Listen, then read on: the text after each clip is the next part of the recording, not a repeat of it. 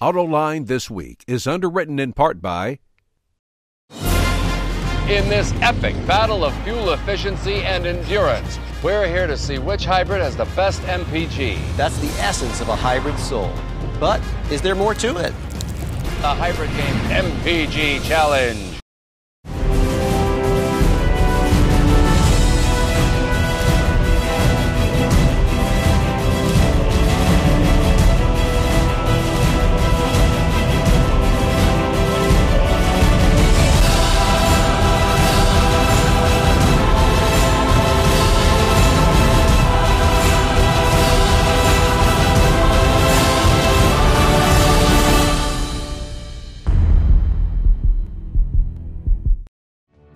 And now, here is your host, John McElroy. I want to thank you all for joining us on Autoline This Week, where the topic today is going to be about labor in the automotive industry. And that's because my special guest is Bob King, the president of the UAW. Bob, welcome to Autoline. Thank you, John, and exciting to be here. It's great to have you. Also joining us today are Bryce Hoffman from the Detroit News and Brent Snavely from the Detroit Free Press. Great having the both of you here, too. Thanks, John. Thanks a lot. Bob, let's get into the hottest topic going right now, right to work. Here, the home of the UAW, Michigan has enacted right to work legislation. My question to you is, what's the impact of this right to work legislation on the UAW? Well, in the UAW as an institution, impact isn't much yet. As you know, members don't get that choice until a contract expires, a new contract is bargained.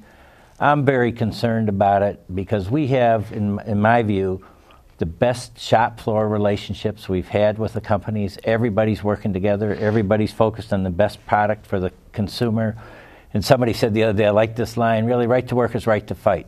It's about creating divisions in the workplace, because if everybody's working together and everybody benefits by negotiations, everybody benefits by due process and all the provisions, the health care, everything that is bargained in the contract, why should some people pay for it and others not? It'd be like going into a community and all of us get the value of the schools and the value of the police and the fire, and then some of us said, well, we don't want to pay it. It's just not a fair system. So we find in UAW locations in right-to-work states right now, we have a very high percentage of our membership that continue to pay their dues because they're good, reasonable people and they want to be fair. And I think that's a key point, that you already operate or organize plants that operate in 5 or 6 right-to-work states, and it doesn't seem to have affected you at all. Or you, I say. I mean, the UAW, very minimally. And the UAW, for many years in our Constitution, nobody ever had to be a member of the UAW.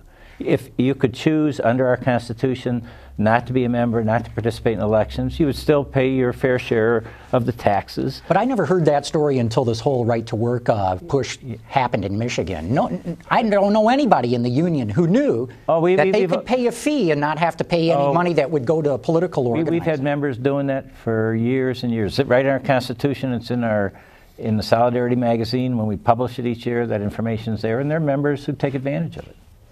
You know, right to work, whether it's right or wrong, it's here now, and it's something that the automakers are concerned about, as you know, not just the UAW. I mean, I've been hearing from Ford, from GM, and from Chrysler that they are concerned about how this is going to have a potentially disruptive impact on the shop floor when it goes into effect.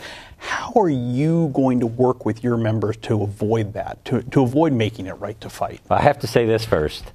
Isn't that outrageous that Governor Snyder and the legislature, the most important manufacturing business in Michigan, the thing that's providing the most middle-class jobs now, that contrary to the wishes of all 3 companies and the union, just because of political vendetta, went and enacted right to work. So, you know, we are in the states that we have right to work membership.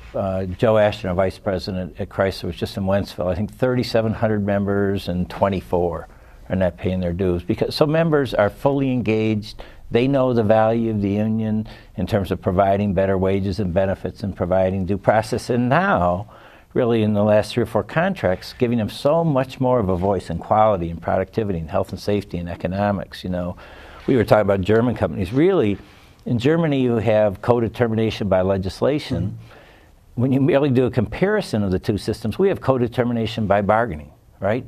We have all these programs that we do together jointly.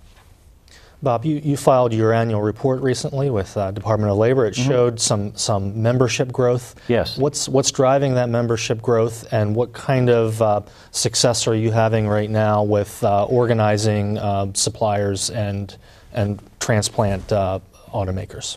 Well, the turnaround of the industry obviously is driving the fact that we bargained.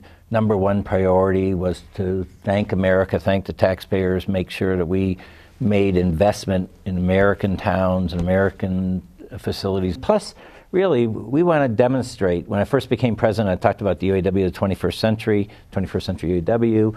And it's fine to say that in words. We're demonstrating in every set of bargaining that we're in that we really are about the success of the companies. We know that's in the best interest of our membership.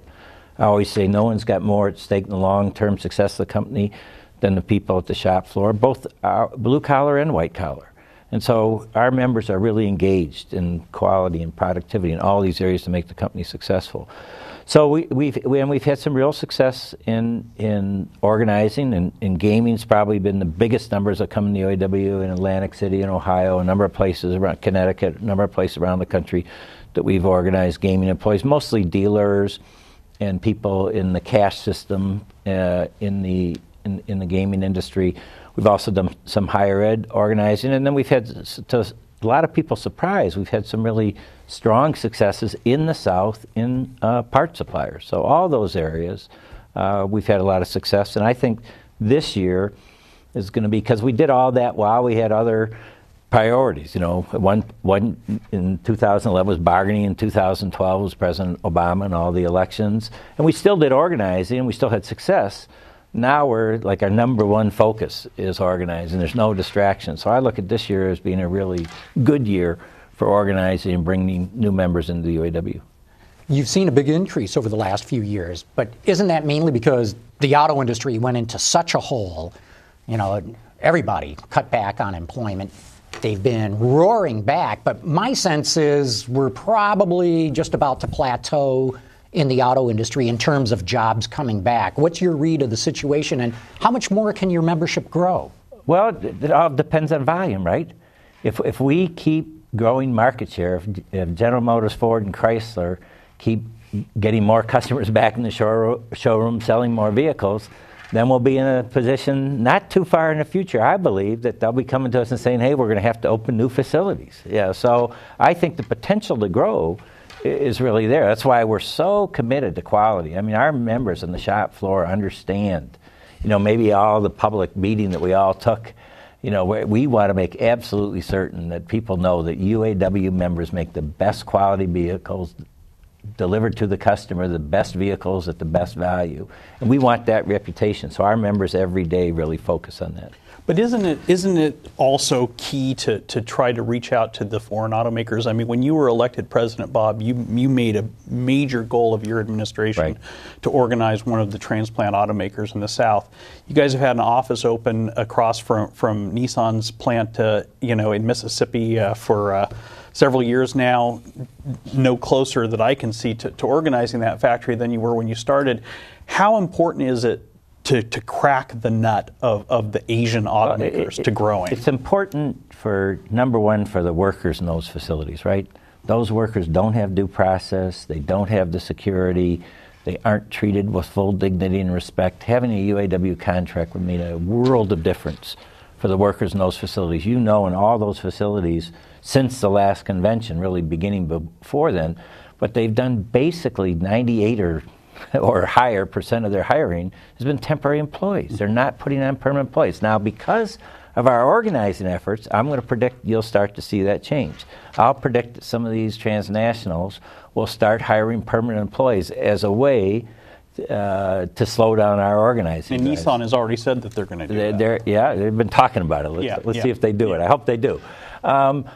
So I feel like we've made just that impact makes a huge difference. One of the things that I know is that we want fairness for all workers. UAW has always had this great tradition about, and it's right in our Constitution, about not just being for our members, but being for everybody in society. And so I think having organizing drives in all those locations, the expenditure resources does help the workers in all those facilities.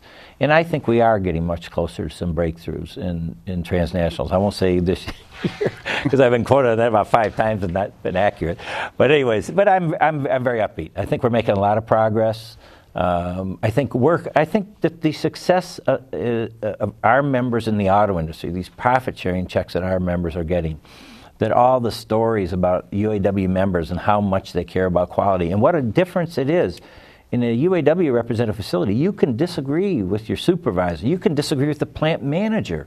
You can disagree with the CEO of the company about whether they're doing the right thing on quality or not. And you're protected.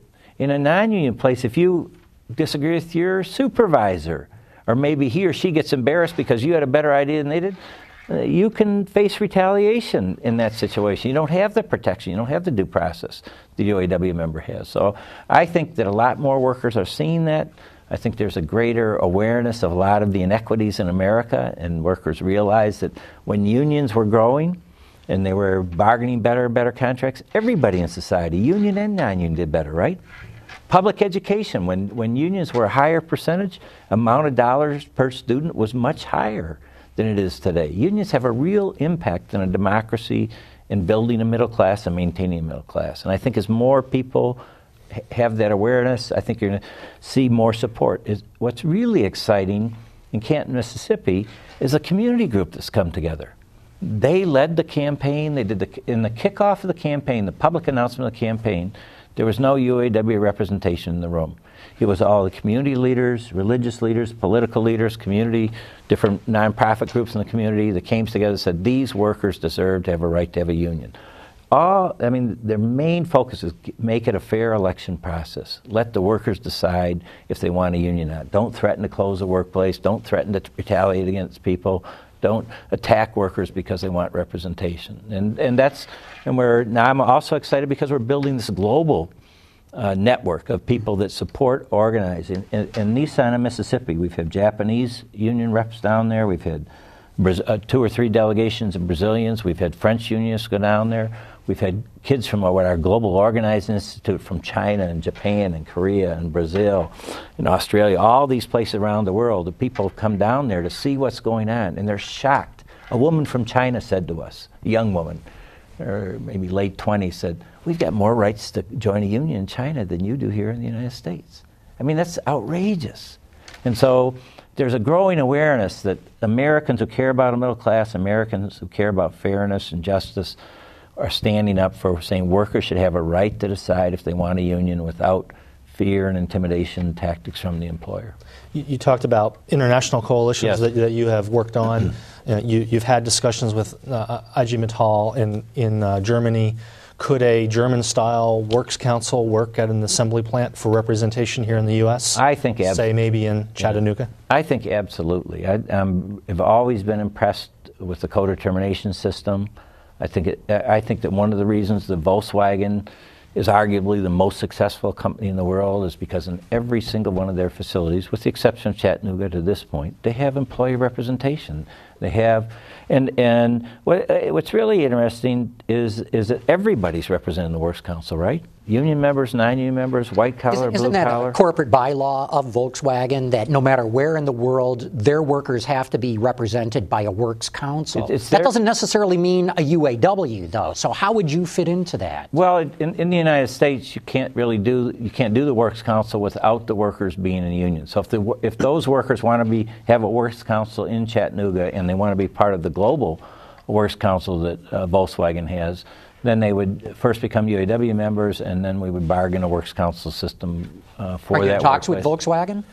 I can't say that, John. Okay, I have to ask. But no, let me say this. We reached out early in this administration. Our Secretary-Treasurer, Dennis Williams, and Dennis has got responsibility for the transnationals. We reached out to every single CEO in the auto industry, Koreans, Germans, Japanese, everybody. And we began a series of discussions. We agreed we would keep them confidential about which companies we were meeting with or which CEOs.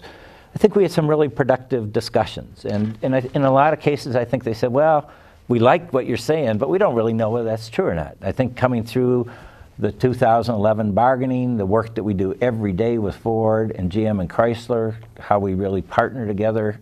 And it is very much like the Germans said. There's not full agreement, but it's constructive conflict. It's a constructive disagreement that you have. I think you come out with better results. But you know, one thing that I hear from particularly from some of the Asian automakers is, you know, you talk about a different UAW that is working with Ford, working with Chrysler, working with General Motors to improve quality and improve productivity, and there's certainly a lot of proof points that show that. But the thing that I hear from some of the foreign automakers is they see things like the UAW's efforts to join the Occupy Wall Street movement and things like that, and they say, what's changed? This is still a confrontational organization with a political agenda that makes us nervous. And you know, they say on the one hand, Bob is telling us this is a different union, we're a partner, not an adversary, and on the other hand, we see him telling people that we're going to train you how to do civil disobedience and things like that. What do you say to that? I hear that too. Well, that we are an institution about social justice for everybody in society. And you can look at the labor movement, the women's movement, the civil rights movement. There's never been progress in expanding democracy, expanding the middle class, unless there's been a movement supporting that. And what I would say about the work that we do with the community, I don't hear so much about Occupy because we didn't really join Occupy. We supported Occupy. We had a number of Occupy people in different UAW offices and some involvement and support because their basic complaint, we totally agreed with it. There's been this tremendous disparity in equality in the United States and economic equality. So we'll always be on the front edge. We're very involved in the immigration fight. You know how much Walter Reuther and the UAW was involved with Dr. King. Sure. We were the only union to support the March on Washington. We housed Dr. King during that process. We're very involved in the immigration movement now to make sure that we believe that every human being deserves to be dealt with dignity and respect. So, in the fact that what I would say to the head of whichever company you want to pick, yeah, we'll be involved in social movements. We always have been.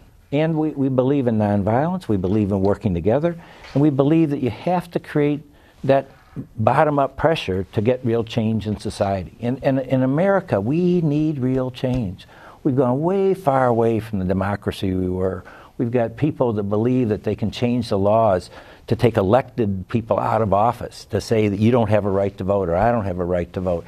There are things going on in America that we're going to stand up. We're always going to stand up for the right of the individual and the right to have a real democracy. So I think the two are consistent. They may not always see it the same way, but in their countries, and if you ask them to look at their own countries, they'll, you know, arguably have got more equality and more fundamental democratic rights protected than what's going on in the United States right now. In 2007, the UAW agreed to a second-tier wage, but because of the recession, a lot of that hiring didn't really begin until fairly recently. How do you now see the second-tier wage playing out, and where do you see that going in the future for the UAW and contract talks? The second tier was extremely important for the turnaround of the companies. The second tier played a huge role in the amount of work that we've been able to insource. And we believe in everybody being treated fairly. So I don't know what the ultimate solution is. I know that one of the positive things about the second tier was it did lay out a ladder and a path that people could eventually be at the full wages. We want people. When I came in within 90 days, I was doing the same job and making the same as a person working right next to me. So I think that's a good system, and I think that creates more unity in the workplace. And you have to do it in a way that keeps the companies competitive. You know, I never want to be in a situation where it's labor costs that are not keeping companies competitive. You know, we want to partner with companies. You know, I would argue that there were labor difficulties. There were things that we bargained that did not work out the way we wanted them. We had to be smart enough to say, okay, that didn't work. We have to change it. There were a lot of issues about also at the same time about were the companies delivering the products that the consumer wanted. A lot of the blame got put on labor. I would argue that the blame should have been shared publicly more. The companies did privately, but publicly should have been more between all of them. So we will bargain agreements that give fairness to everybody in the workplace, and also keep the companies competitive. And exactly how we'll do that, that's what creative bargaining is about. I don't know at this point. But I'm very, very committed that people doing the same job should get the same rate of pay. And you have to do that in a way and keep the companies competitive. Bob, wouldn't one of the solutions be a path that you're already taking and getting profit sharing? Ford workers, I think, got over $8,000, right, which isn't bad. No. Brings that two-tier wage up to a better position. Absolutely. But wouldn't the answer be to say, look, let's share in the profits. When times are bad, we all tighten our belt. When times are good, we all share in it. I think that is a part of the path. The problem with that path alone is that in the hard times, those people at the entry level are hit much harder than everybody else in the company. So you want to figure out a system, again, very committed to the success of the companies, but a system that is fair to those new workers. And how about not just cash, but stock? Would that be anything that you'd entertain, too? That's been done in the past as well. Yes, it has. And we're very open. There's nothing that we would say absolutely no to. Let's sit down and figure out. Let's look at the details of it. The devil's in the details. Let's look at the details and will it work for our membership? And to the company's credits, they're working with us every day. Actually, we're going to get more investment than what they committed to do in the agreements. That's exciting. There's going to be more workers hired than the benchmarks that they agreed to in the agreements. It's because we work together in this creative problem-solving mode. There are issues that we don't agree on still. There always will be. If the four of us were in a company, there'd be issues we disagree on, right? But what you want is a culture and a belief that you have to find a solution that works for everybody. And that's what we do extremely well with General Motors, with Ford, and with Chrysler. Well, Bob, you're in a difficult position because you're dealing with two different constituencies in one respect. Yep. You're trying to work with the companies and make them competitive, keep them competitive, and you also, more importantly, got your members who you're representing.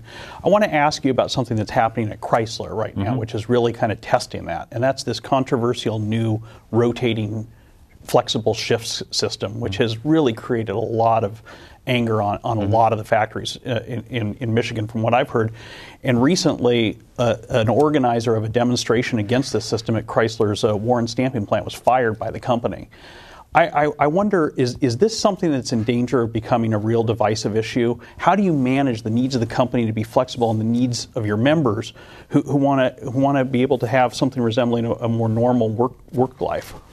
Well, we've dealt with this issue in General Motors and Ford and in Chrysler. And in Chrysler, we have some locations that have sat down. There's a general framework nationally, but a lot of flexibility. This is, I think, a key to creative problem solving, a key to success. A lot of flexibility to work out different ideas and options as long as they meet the goal of getting the production out that we need to get the vehicles bought so we can expand and grow.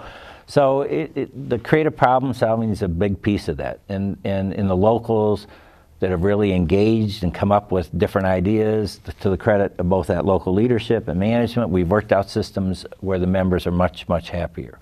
There are other ones that are still in that process, in the middle of the process, that members are not happy. I hear it just like you do. I get emails or talk to people, run into people at the store and things. So I'm aware that it's a problem we haven't totally solved yet, but we are working on it. I'll also say this. I've got a lot of respect for Chrysler. We work very well with Chrysler, and that member never, ever should have been suspended. I don't agree with that, but we'll work that out. Chrysler's a good company. We're having discussions about that now. We feel very, very strongly that was his right. And he was protesting us, but we're saying he's got a right to protest us. That's America. Was that the reason, though? Because there was other information coming out of people in the plant sharing quality problems. And I don't want to get into all the details of it because, again, we have a very solid relationship. We haven't had a problem come up in Chrysler that somehow mutually we haven't been able to find a resolution that works both for the company and for the union. I'm very confident in this situation. We'll find a way to resolve the issue. It's a good example of something that we disagree on, but we're not letting that destroy the relationship. We work together every day. You mentioned suppliers earlier and that you're having some success in the South. Can you tell us more about that? And I mean, there sure are a lot of jobs that could be organized on the supplier side. There sure are. I guess I'd start with this. We've got, just like we've got really strong relationships with the OEMs, with Chrysler and with Ford and with General Motors, we've got very strong relationships, whether it's Lear, whether it's Magna, whether it's IAC, whether it's Johnson Control, all these companies, Metalsa, a new company that came in from Mexico, outstanding relationships that we really work together. And a lot of these companies have agreed that in organizing situations, especially if you organize a facility that services the big three, that they say to workers, it's your choice. They don't get involved in campaigning one way or the other. They say to workers, it's your choice. And so a lot of those facilities have been organized. In the South, and especially where it's for transnationals that aren't organized yet, sometimes the companies put pressure on the suppliers that they don't want them to say that. So we've run traditional NLRB campaigns at Faurecia, at a Magna facility, at a Lear facility, at a Johnson Control facility, and we've been very successful in getting large majorities. And then in Faurecia, have already bargained the first agreement, no disruptions. The first agreement happened in a very short period of time, overwhelmingly ratified by the membership. So again, we're demonstrating in the South that we work together with management. When workers decide they want a union, that what we say to workers during organizing drives today is, we're working together. Don't ask the UAW to come in or don't want the UAW if you want a confrontational relationship. If you want somebody who's really going to stand up for your rights and somebody who's going to work together with the company, we think that's the best way to get you the best results on the shop floor. With that, I'm afraid we're going to have to close it off. We're out of time here. Bob King, thanks so much for coming on. John, thank you very much for having us. It's been terrific. And Brent and thanks, Brent. Bryce, thank you guys. Thank you, Bryce. I want to thank all of you Thanks, Bob. for having tuned in.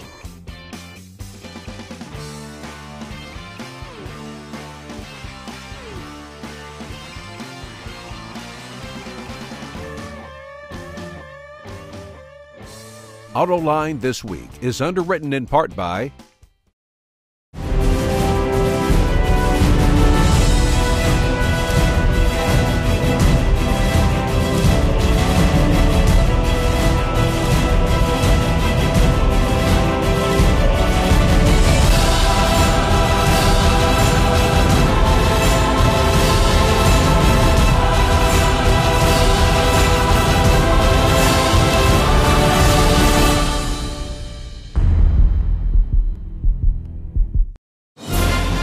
In this epic battle of fuel efficiency and endurance, we're here to see which hybrid has the best MPG. That's the essence of a hybrid soul. But is there more to it? The Hybrid Game MPG Challenge.